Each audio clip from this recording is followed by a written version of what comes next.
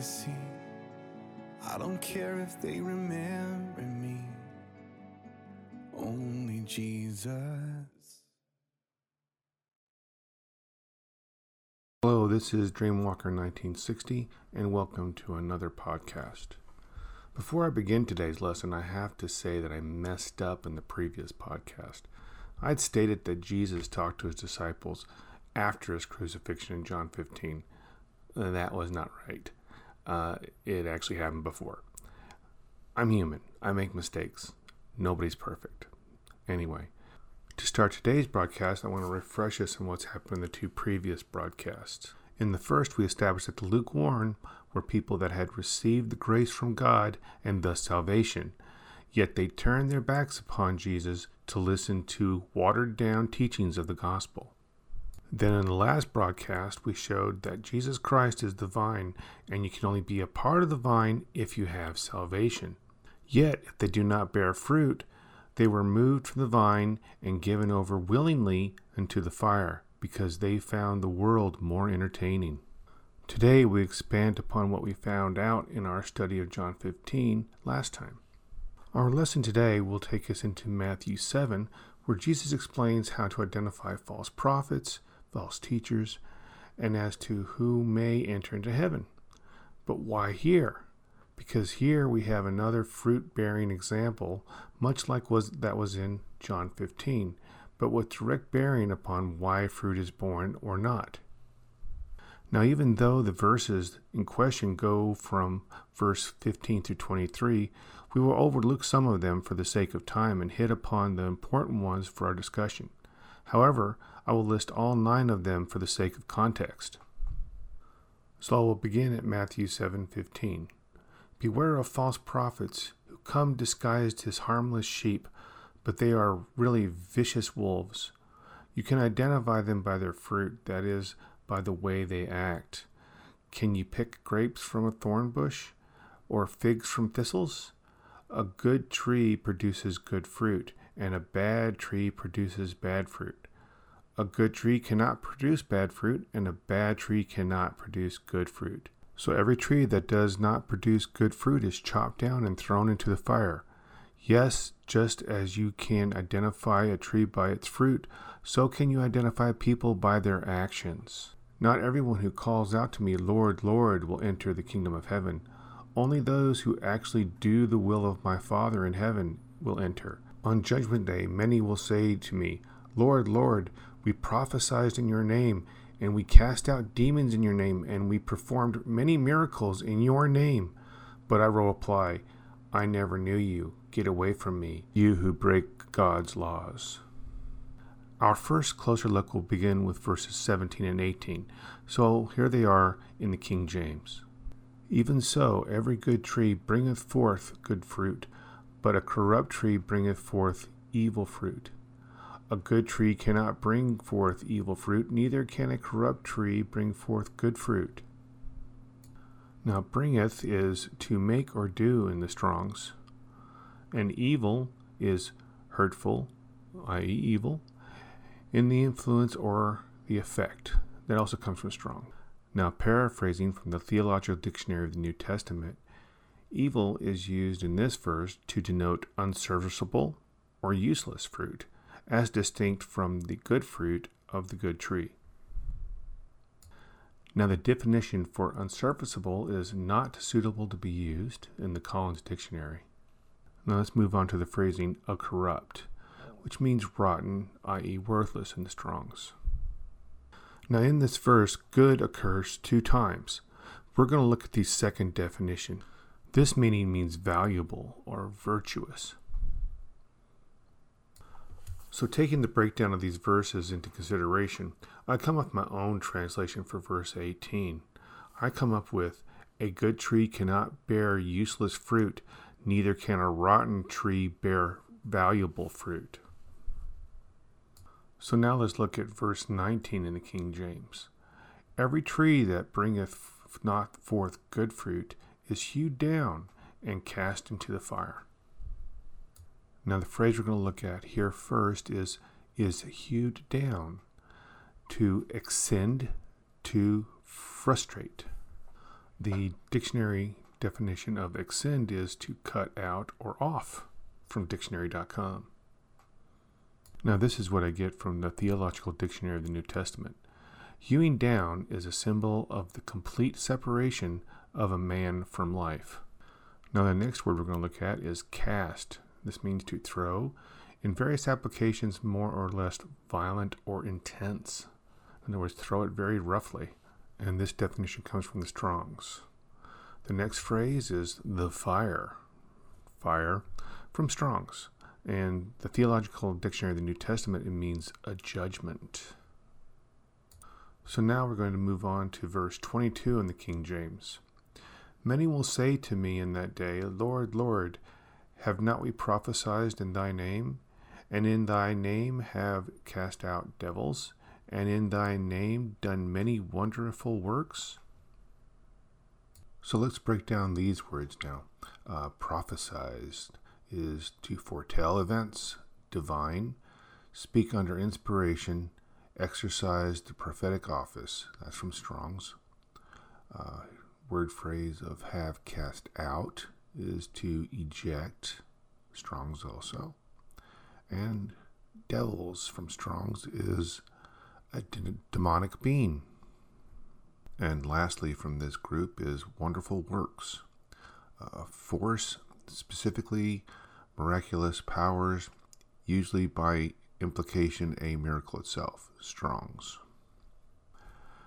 The insinuation of this verse, when taken in context with verse 21, which says, Not everyone that saith unto me, Lord, Lord, shall enter into the kingdom of heaven, but he that doeth the will of my Father which is in heaven, is that these people are standing before the great white throne judgment on that day of judgment that will occur after the 1,000-year reign of Jesus Christ.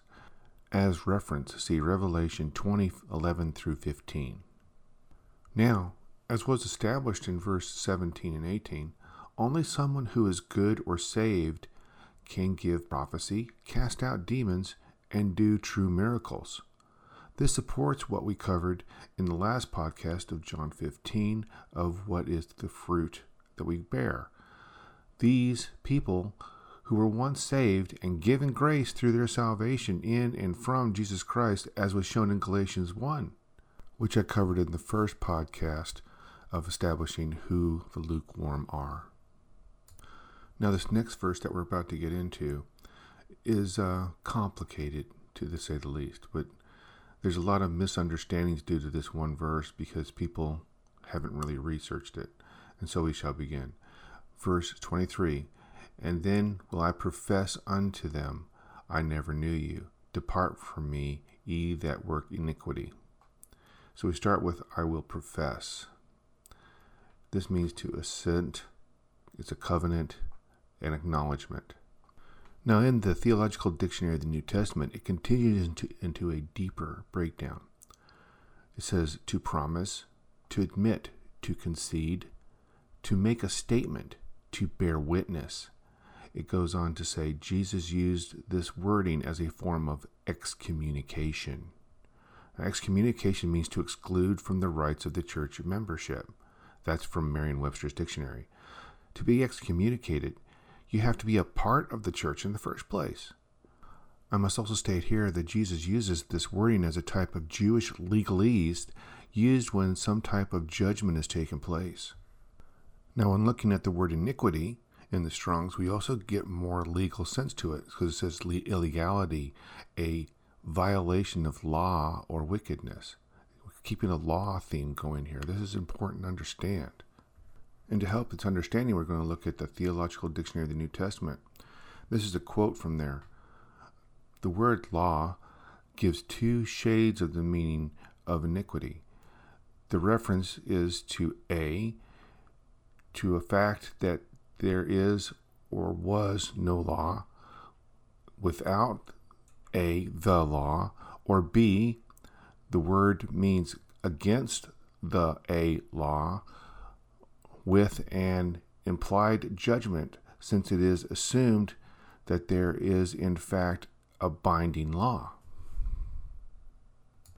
This supports that this verse is a type of legalistic statement. So Christ is distancing himself from those who he had once welcomed into the vine. Yet now, since they have chosen the world over salvation, he is placing as much distance between himself and them by using such an extreme stance. Due to free will, every human being has a choice in how they wish to live their lives. God and his Son, our Savior, truly and completely desire to have us in the vine of Christ. Yet it is we who decide how we or we will not bear fruit. It is we humans that have the most important part of this relationship with God through his Son, our Savior. Yet millions of people willingly choose not to bear fruit. So the implication is that Jesus is stating here that he will stand as a witness on the great white throne judgment day, testifying that these people who were once counted as members within the Church of Jesus Christ and have been removed due to their willful breaking of the laws given within the Bible and choosing to live willingly in the world instead of with God, who has bestowed the grace upon them through the sacrifice of Jesus Christ upon the cross. In closing, I have given further foundation that those that are lukewarm are those that have accepted Jesus Christ as their Savior. Yet somewhere along the lines they turned away from him. The evidence for this was the fact that they had did great works for Jesus before they turned. They have done miracles. They had cast out demons. All of this cannot be done unless Jesus Christ is within them, as was established in verses 17 and 18, but also in John chapter 15, 5 through 11. Then somewhere along the way, they turned away from the teachings of the Bible, which are our laws we are to follow. And so they are cut off from the holy vine that is Jesus Christ, since they choose to no longer bear fruit, as was shown in verses 19, as well as John 15, verse 6, and are willingly cast into the fire. So everyone should think about where they are in their life with God. Are they praying constantly? Are they obeying the laws of the land that do not go against the Bible? Like, for example, not speeding. Are they studying the Bible? Not just reading it, but going deep into the Word as I have been doing with these broadcasts. This is what we have been asked to do. God loves everyone and seeks to have all with him. But due to the free will he has given us, he knows many will choose to be their own God. Seek out Jesus and ask for his help. He will help those that only ask and pray for it. He loves us all and wishes to be with us all. Now, to see the detailed breakdown of what I've done today, please go to dreamwalker1960.com. I pray and hope this helps those listening to understand. May God be with you. God bless.